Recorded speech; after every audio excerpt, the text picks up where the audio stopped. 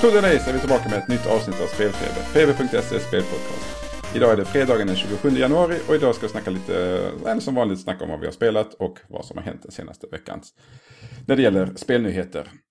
Jag heter Frode och vem har jag med mig idag? Du har med dig ingen mindre än jag, eller mig, André. Spännande.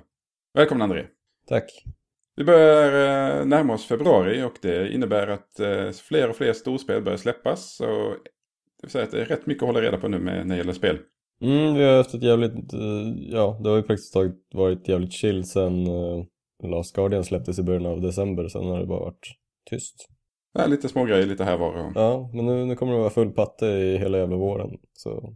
Ja, men det är gött. Ja.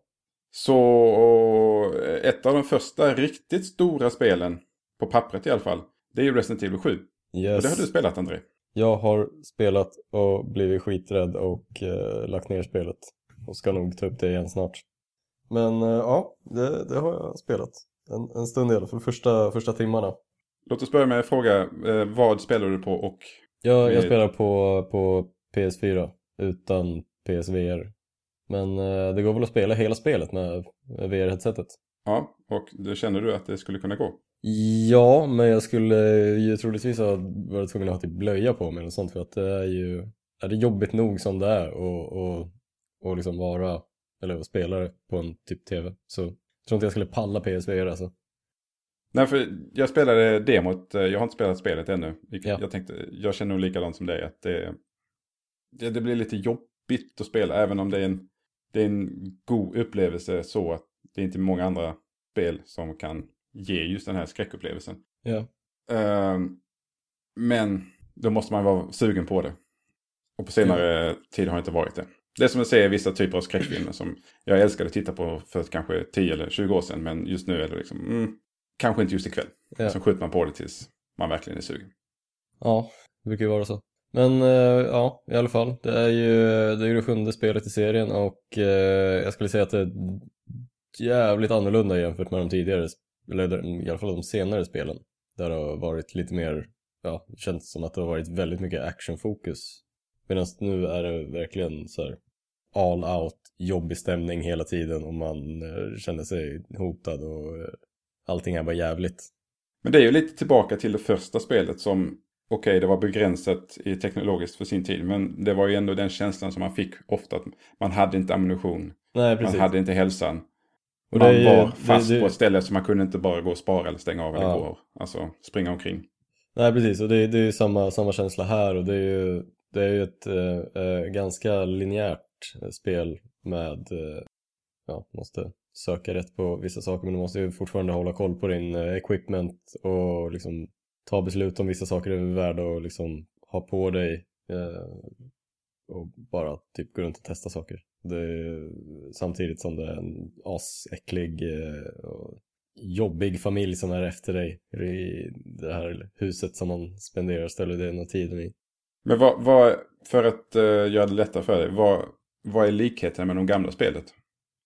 Alltså det känns som att det inte finns några så här jättestora likheter. Det är väl typ bara namnet egentligen. Men namnet och liksom den här pressade stämningen. Annars är det liksom lite eller jävligt annorlunda. För de har ju liksom gått från tredjepersons perspektiv till första person. Vilket gör det till en helt annan upplevelse som de tidigare Resident Evil-spelen. Det är mycket mer inlevelse i det här än vad jag har fått i liksom tidigare Resident Evil-spel. Men just likheterna är liksom väldigt få egentligen. Jag tänkte jag skulle fråga om det fanns Umbrella och sånt, men det är kanske en spoiler så jag låter bli fråga. Kanske inte. Jag vet inte. Jag är så långt att jag har kommit i så fall. Men det är ju jag har inte stött på något sånt än i alla fall. Men det finns ju vapen, det är inte bara att man går omkring. Nej, precis. Det finns vapen och det finns ju både så här melee-vapen och skjutvapen. Men skjutvapen är ju liksom så här, det är ju väldigt mycket ammo-konservation som man säger. Du måste ju spara på all ammo du plockar på det och måste överväga om det är värt att typ riskera att dra iväg en salva skott mot någon fiende eller om man ska spara dem. För att vissa av de här fienderna man möter går inte att döda förrän man möter dem i typ en bossfight. Så det är så här, man måste hela tiden göra den här övervägningen, liksom fight or flight-aktig känsla hela tiden. Och det är det blir jobbigt. Det är så här mycket att tänka på, många bollar i luften egentligen. Det är lite som Alien Isolation då. Att Ja, lite grann. man måste välja sina strider. Ja. Sen är det ju, känns det ju bättre att liksom så här försöka smyga runt fienderna istället för att liksom, börja slåss med dem. För att det är... Är det lätt att göra? Ja, så om de inte har sett dig så är det ju coolers, men så fort de ser det så kommer de så här klanka efter dig och vara allmänt jobbiga. Men är det game over då, eller du känner att man kan faktiskt hantera? Nej, man kan överleva, man kan springa därifrån, när de går ganska långsamt, speciellt i början av spelet, så är det ganska lätt att ta sig undan dem. Men det är liksom, som sagt, en extremt liten yta man har att röra sig på, så valmöjligheterna är ju inte jättemånga när man ska försöka fly. Och sen är det ju alltid den här risken att man går till ett ställe där en ny fiende liksom dyker upp och så blir man skitskraj på grund av det, och det blir bara kaos. Har du tagit på dig någon sån här Fitbit-klocka så du har koll på din... Nej, men jag ska fan göra det. Jag ska ta och köra Jabra Sport Elite nu med inbyggd pulsmätare, så kanske får köra det headsetet samtidigt som jag spelar spelet för att hålla koll på pulsen, för att jag har en känsla av att den går upp ganska rejält vissa rätt ofta. Nej, jag kan tänka mig när man smyger omkring och man tror att okej, nu har jag det, så helt plötsligt blir man sedd. Och då måste man springa och då måste man hantera det. Så det känns som pulsen kommer gå upp. Ja, det gör den. Och det kommer en hel del svordomar från när man försöker ta sig därifrån. Och det är bara... Det är fan skitjobbigt. Jag ska inte ljuga. Det här är den jobbigaste spelupplevelsen jag har varit med på väldigt länge. Då har jag inte spelat typ de här indie-skräckspel, Amnesia och Outlast och de där, och det finns en anledning varför jag inte gjort det, för att jag är lite scared av mig. Ja, och nu kan du köra det i VR också så. Ja. Men det kommer du inte göra, eller? Nej. Det finns ju inte en chans att jag kommer sätta på mig VR-headsetet, för att jag kör ju med Logitechs nya GF533 med så här virtual surround sound, och det är fan jobbigt nog med den immersion-upplevelsen. Så jag tror jag skulle fan inte palla köra med PSVR. Men surround-ljud känns som en bra grej att ha. Surround-ljud är en bra grej att ha, men jävlar, alltså man freakar ju ut vid minsta lilla ljud, och man kan ju liksom verkligen precisera vart ljudet kommer ifrån med headsetet, eller tack vare headsetet, och det blir liksom det blir en helt annan nivå av jobbighet. Man hör liksom fotstegen kommer närmare och närmare, och man känner bara pulsen går upp, och man känner att kisset är inte långt ifrån. Ja, det låter ju bra. Och skrämmande på samma gång. Ja, lite grann. Så det är ju... Men man kan väl säga att det är en bra vändning som Resident Evil serien har tagit. Ja, jag tror inte ens jag spelade sexan bara för att det kändes så utvattnat. Det blev lite, man kommer ihåg när Dead Space 3 kom, det var ju liksom, det kändes som att hela spelserien hade gått fel väg. Och det var lite samma med Resident Evil efter typ 5 och 6 där. Men det här känns ju verkligen back to basics. Det är verkligen det här utvecklarna borde göra. Och det är ju liksom skräckinjagande spel som höjer pulsen. De har något på gång helt enkelt. Ja. Men grafiskt demot tyckte jag det såg väldigt bra ut. Ja, det ser väldigt bra ut. Det gör det ju. Sen mycket små detaljer i miljöerna, eftersom jag antar att eftersom det utspelar sig i ett hus. Ja. Att det inte är enorm variation på miljöerna, och man kan istället då fokusera på detaljer liksom. Ja, det är sant. Jo, men så är det ju. Och det är ju ett jävligt snyggt spel. Och det är ju PS4 och Xbox One-versionerna är ju inte lika snygga som PC-versionen, men det är ju verkligen good enough. Jag vet inte riktigt hur det är med om det har något PlayStation Pro-stöd. Det är ingen koll på. Tänkte om man kan dunka upp det till 4K eller något sånt med HDR och så vidare, men... Igen. Ja. De få som bryr sig har nog säkert koll på det. Ja. Sen har du PSVR också. Då tappar man ju lite grafik, men då får man ju samtidigt en helt annan upplevelse. Jag vet inte heller om man kommer kunna klara att köra det i PSVR, eftersom det är ju sånt spel man går i, och det klarar inte riktigt min hjärna av. Nej. Och svängarna är ju så att det är sådana 15 graders sväng åt gången. Att liksom man teleporterar synfältet. Ja, det kan man stänga av också ifall man är modig. Men de är ju till för att man inte ska bli åksjuk. För sådana där 15 graders svängarna är ju, jag tycker att de fuckar upp för mycket för att... Ja, men här kan du stänga av när du vill. Men det är för att det verkar väl efter tester så att fler människor blir åksjuka av naturliga svängar än de här 15 graders svängarna. Ja, spännande. Folk är ju crazy. Ja, nej, men jag kan tänka mig coolt att man kan luta sig fram och titta lite runt hörnet. Och, jag ska ge den en chans i VR, men jag kommer nog inte klara av att köra igen. Nej, det förstår jag. Nej, alltså det är ett av de första skräckspelen på länge som jag liksom känner att jag vill fortsätta spela. Så det, får tummen upp för mig. Så kan vi prata nästa vecka om hur långt det har kommit. Hur många blöjor du förbrukat. Ja, eller hur. Jag har en känsla att det inte kommer att bli liksom så här lättare och liksom mer harmoniskt ju längre in i spelet jag kommer. Det är liksom...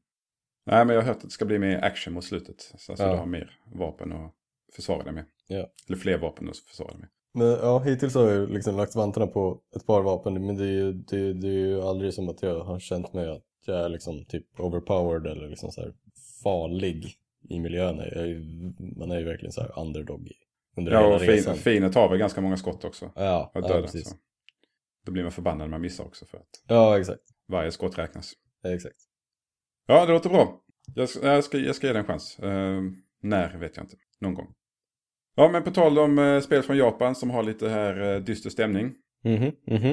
Så har jag kört, inte helt oväntat kanske, så körde jag ju Neo-demot. Som släpptes nu den här helgen, eller förra helgen. Sista demot innan det släpps. Man fick spela ett nytt område. Lite kortare än tidigare också. Men också väldigt mycket lättare. Och jag tror inte det är på grund av att jag har blivit bättre på spelet. Utan det här var helt enkelt lättare.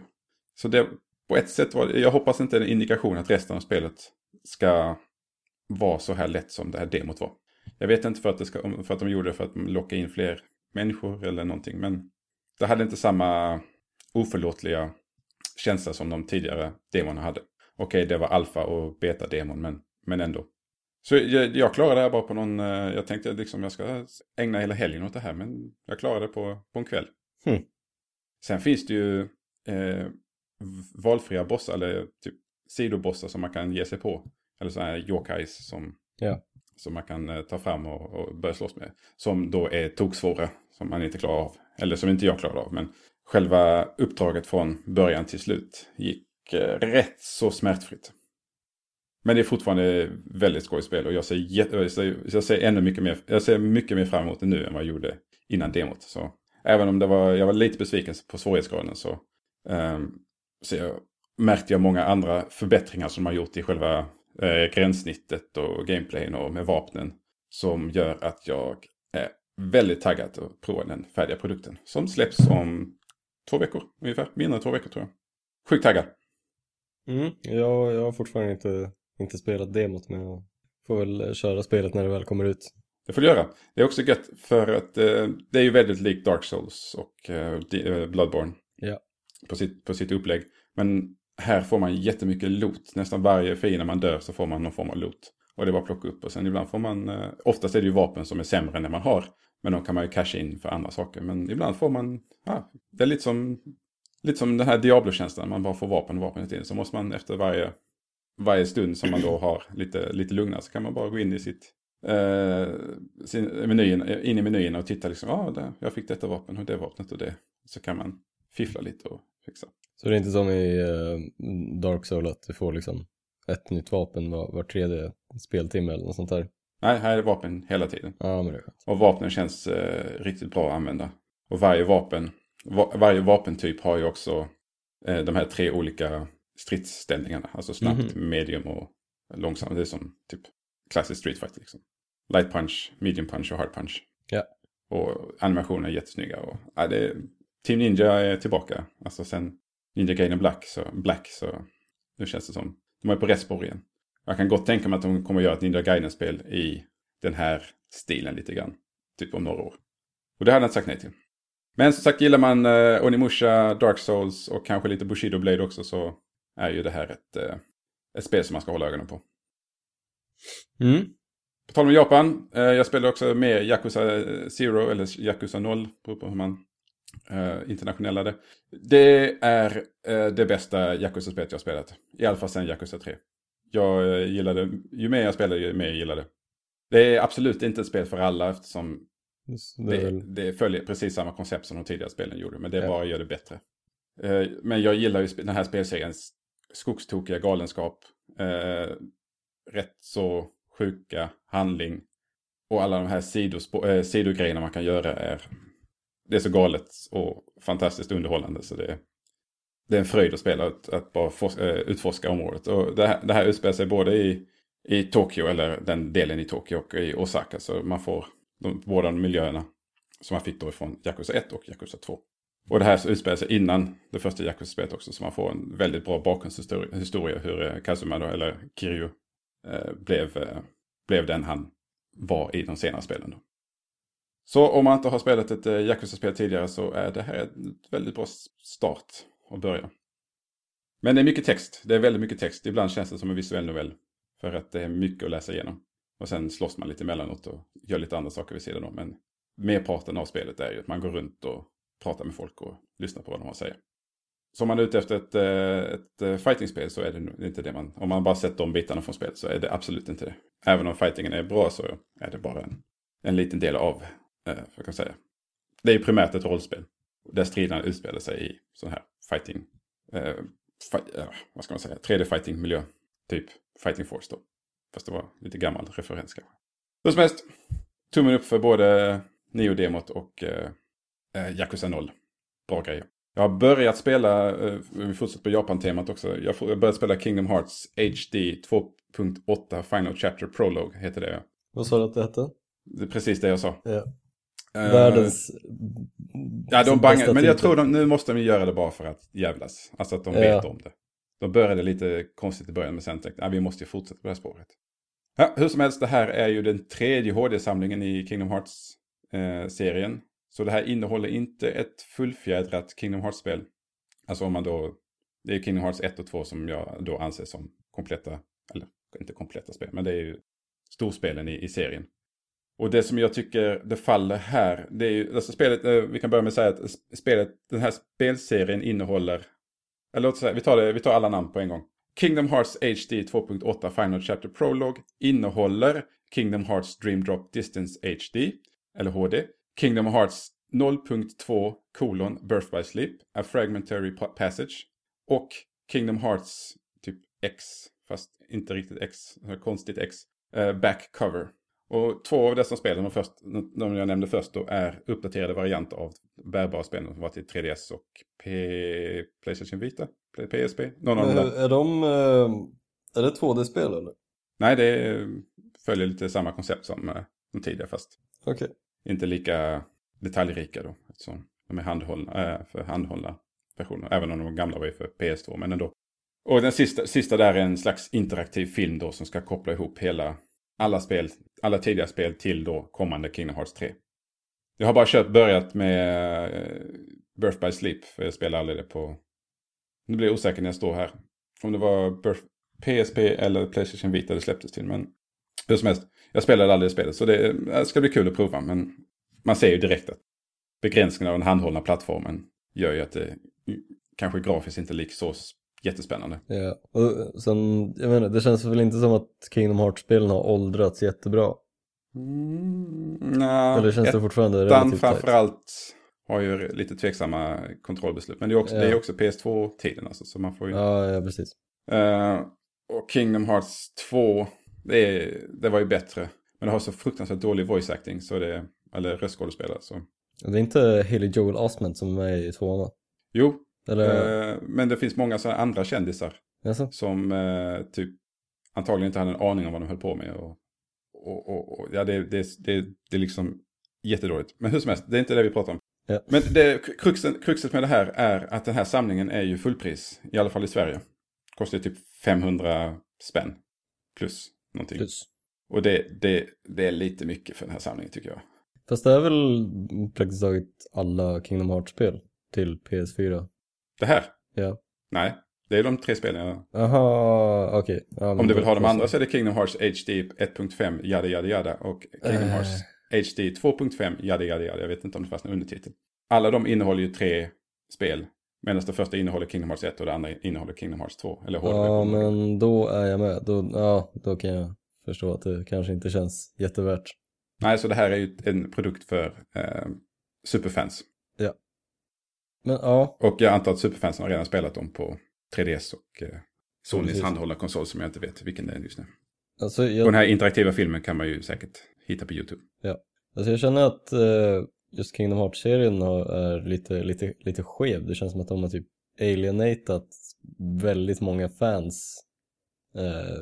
Nu när de har släppt typ så här 30 000 spel liksom, som man måste spela för att fatta vad fan som kommer hända i Kingdom Hearts 3. Men underskatta aldrig dedikeringen av Disney-fans och... Nej, ja, men det förstår jag. Alltså, det finns ju alltid... Framförallt Kingdom Hearts-fansen de är speciella. Ja. De gillar verkligen Kingdom Hearts och de Ja, gör det mesta. Det måste ju ändå liksom bara finnas en handfull. Det är därför jag tror att den här produkten är lite väl nischad. Ja. Men jag tror de säljer in det rätt mycket på att du måste inte ha det. Men det här kommer leda till Kingdom Hearts 3 då. Så det är en bra brygga mellan de tidigare spelen och då kommande Kingdom Hearts 3. Men de kan ju samtidigt inte släppa Kingdom Hearts 3 utan att ha någon form av introduktion för nya spelare. Tycker jag i alla fall. Men man vet aldrig. Sämre beslut har tagits tidigare. Jag ska fortsätta spela lite mer. Jag ska även prova Dream Drop Distance, vilket jag inte heller har spelat. Får se om det funkar bra, eftersom det är ändå en del av spelet. Eller använder man ju pekskärmen till, och det har man inte på en PS4.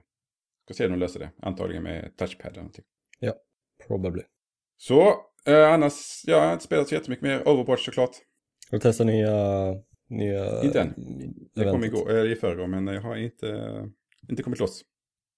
Men det ska vi prata om i veckans nyheter. Ja. Så, veckans nyheter. Fortfarande inte hänt jättemycket. Men vi kan ju börja med sånt här snaskigt rykte angående Project Scorpio. Vilket fler och fler människor börjar prata om nu. Bland annat Microsofts egen Phil Spencer. Som sa att han har nu spelat sitt första spel på Scorpio och allt var jättefantastiskt. Är allting egentligen jättefantastiskt? Ja, men då så. Så, egentligen inte mycket mer jag behöver säga. Han kläckte väl ut sig en liten diss där i samma veva. Phil Spencer? Ja, nej det kanske han inte gjorde. Nej, det var nevermind. Jag tror han håller sig rätt lugn. Ja. Nej, det var en grej som blev en liten snackis. Det var ju Thomas Mahler från en av personerna bakom Ori and the Blind Forest då. Som yttrade sig på NeoGAF var det väl? Om att konsolen kommer bli riktigt kraftig och vad sa han? Typ 4,5 gånger starkare än Xbox One är nu. Och i den här i det här forumposten som han skrev då så kallade han då PlayStation Pro som en halvdan uppgradering. Fast ändå inte riktigt. Han bara gjorde det för att göra sin poäng att Xbox eller Project Scorpio kommer vara som en mer eller mindre ny konsol. Medan PS Pro är typ ett halvsteg. Men den meningen som han då yttrade sig om att det var lite halvdant blev ju nyhet typ på många platser. Och sen var ju fanboy-kriget igång igen. Eller det slutade aldrig, men en ny strid steg upp. Ganska lätt att tända eld på. Ja, och det är ju en anledning till varför jag tror många utvecklare väljer att liksom låta bli och yttra sig publikt. För att allt de säger alltså, analyseras i molekyler och sen byggs det upp igen till någonting helt annat. Ja. Så misstänker att även fallet var så här. Men det kommer nog bli en kraftig konsol i alla fall. Ja, men det har ju egentligen vetat ganska länge. Att det liksom, Microsoft var ju det första de sa ju. Ja. Men det också det de har sagt är att det här ska ju... eller storyn har väl varit att det här ska inte ersätta Xbox One. De ska leva i harmoni lite som PS Pro och vanliga PlayStation 4 gör. Ja. Men har man en konsol som är typ 4 gånger... alltså typ nästan... som är en dubbel så... alltså 4,5 gånger starkare säger de. Så känns det onödigt att ha den där extra kraften för inte göra unika grejer för konsolen. Så jag tänker mig att rätt snabbt kommer det bli grejer som inte kommer gå att köras på Xbox One. Men det är spekulation. Det finns ju ingen sanning i det överhuvudtaget. Eller bekräftelse på att det händer. De har också tagit bort det här med high fidelity virtual reality på Scorpio-webbplatsen. Jaså? Det hände också nu i veckan. Eller det var någon som upptäckte det i veckan i alla fall. Så Frågan är om de kommer fortsätta lägga någon fokus på det eller inte. För det var ju, förra året var ju VR-hypen som störst. Och sen har ju du kanske inte riktigt slagit så hårt som kanske många hoppades. Nej, men det skulle väl snacka om att den skulle ha Rift-stöd. Ja, exakt. Vad var det väl inte. Men det skulle klara av high fidelity. Ja. Virtual reality var ju deras ord. Och det finns inte kvar på webbplatsen. Så frågan är om de kanske bara... det här med VR. Antingen väntar vi lite eller så slår det. Eller så kommer de döpa om det till någonting annat. 4K fidelity. Ja. Eller så döper de... Eller kör de Microsofts egna licensierade... typ midrange VR-headset. Som de har presenterat. Eller några har presenterat. Ja, men det är lite mycket prestanda för det. Ja, kanske. För den kanske. Ja, hur som helst. Man kan tolka det på olika sätt eller så kan man bara skita i det. Så kan man vänta på att höra vad Microsoft ska säga. Yep. Antagligen blir det mer Scorpio på E3 i år. Jag kan gissa att kanske Crackdown kommer bli ett av spelen som de kommer visa upp för Scorpio. Ja, just det. Eller Crackdown 3 blir det. Så att det inte blir några fler uträkningar i molnet. Utan det görs direkt på Scorpio-konsolen. Titta, den är så kraftig, vi behöver inte ens molnet längre. Kanske. Vi får se. Någon gång måste vi släppa Crackdown 3 i alla fall. Ett annat spel som måste släppas, eller kommer att släppas, det är Prey. Och det kommer släppas ganska snart faktiskt. Ja, eller snart-ish. Vad var det? 5 maj. 5 maj, ja. När offentliggjorde spelet var på E3, va? Det stämmer. Någonstans där i alla fall. Så det är ändå relativt snabbt. Ja, antal månader, men ändå. I spelutvecklingssättmässigt så är det liksom... Ja, det slår ju inte... Det är mindre än ett år från att de annonserade. Det slår ju inte att... Fallout 4 som presenterades på E3 och sen dunkades ut ett halvår senare. Ja, men ja. Hur bra var det egentligen? Ja, jag gillar Bethesda. Ja. Svårt att klaga. Jag kan klaga länge. Ja, men så mycket tid har vi inte idag. Nej. Men det släpps i alla fall till Windows, PlayStation 4 och Xbox One. Den 5 maj. Så ska bli intressant att prova. Vi kommer väl skicka iväg någon representant till något event i London nästa vecka.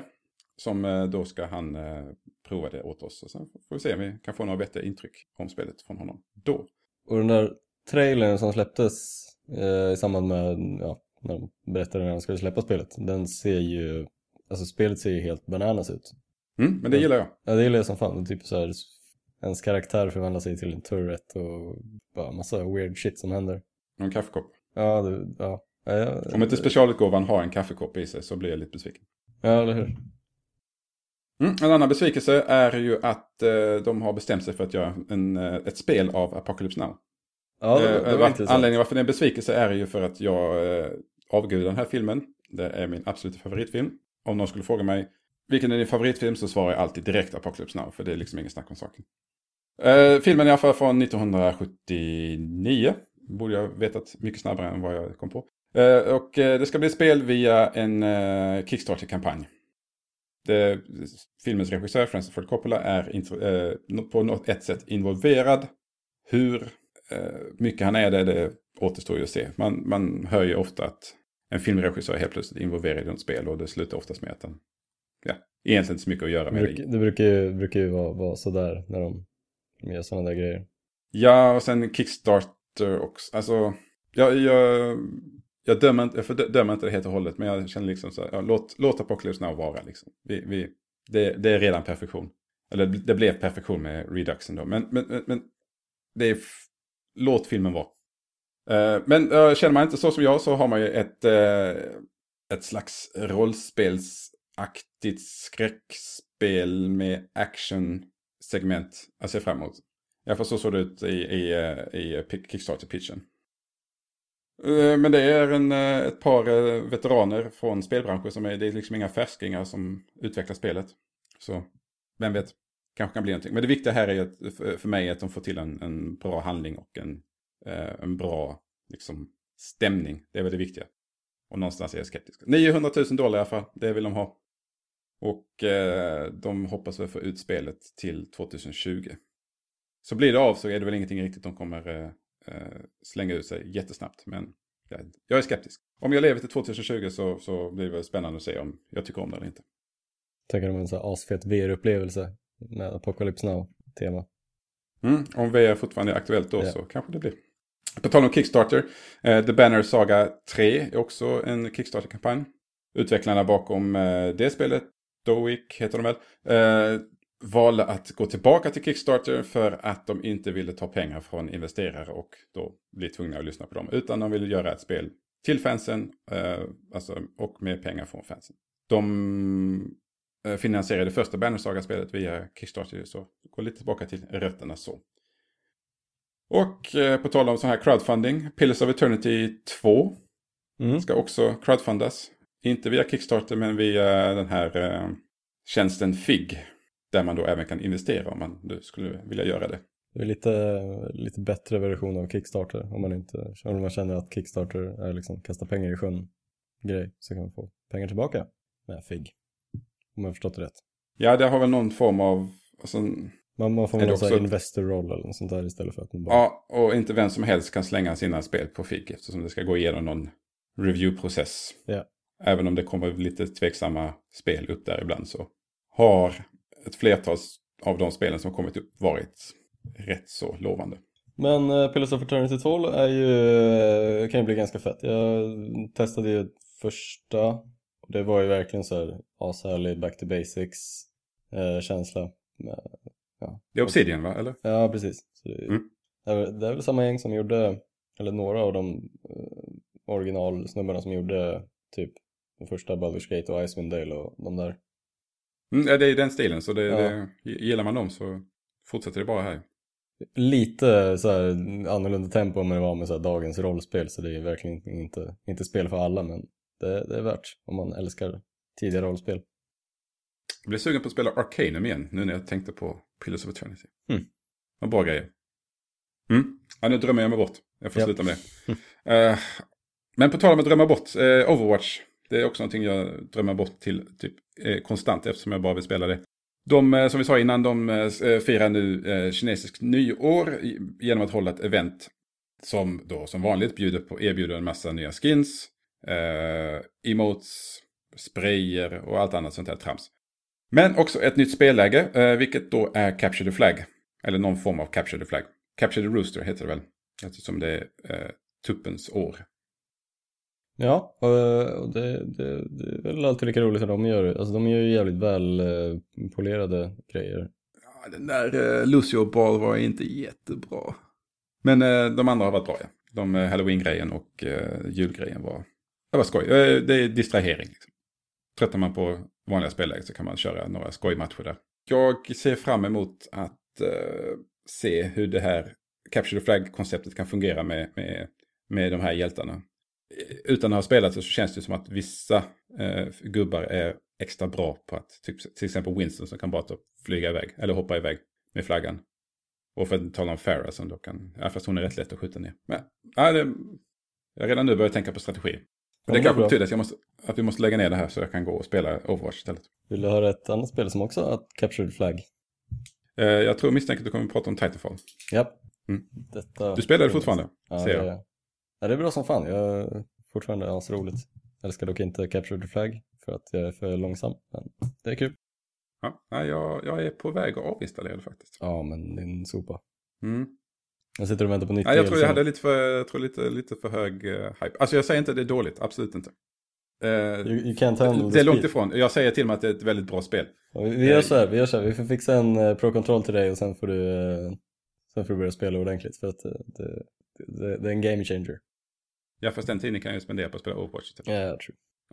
Ja, men som sagt, jag är väldigt nära att installera The Division igen. Så jag har endast tid för så många multiplayer-spel i mitt liv.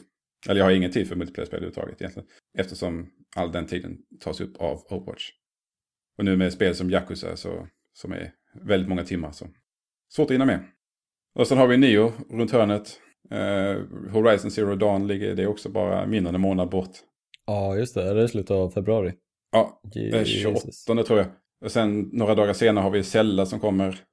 Ghost Recon Wildlands. Mass Effect, vad är vi nu? 4? Eller typ Andromeda.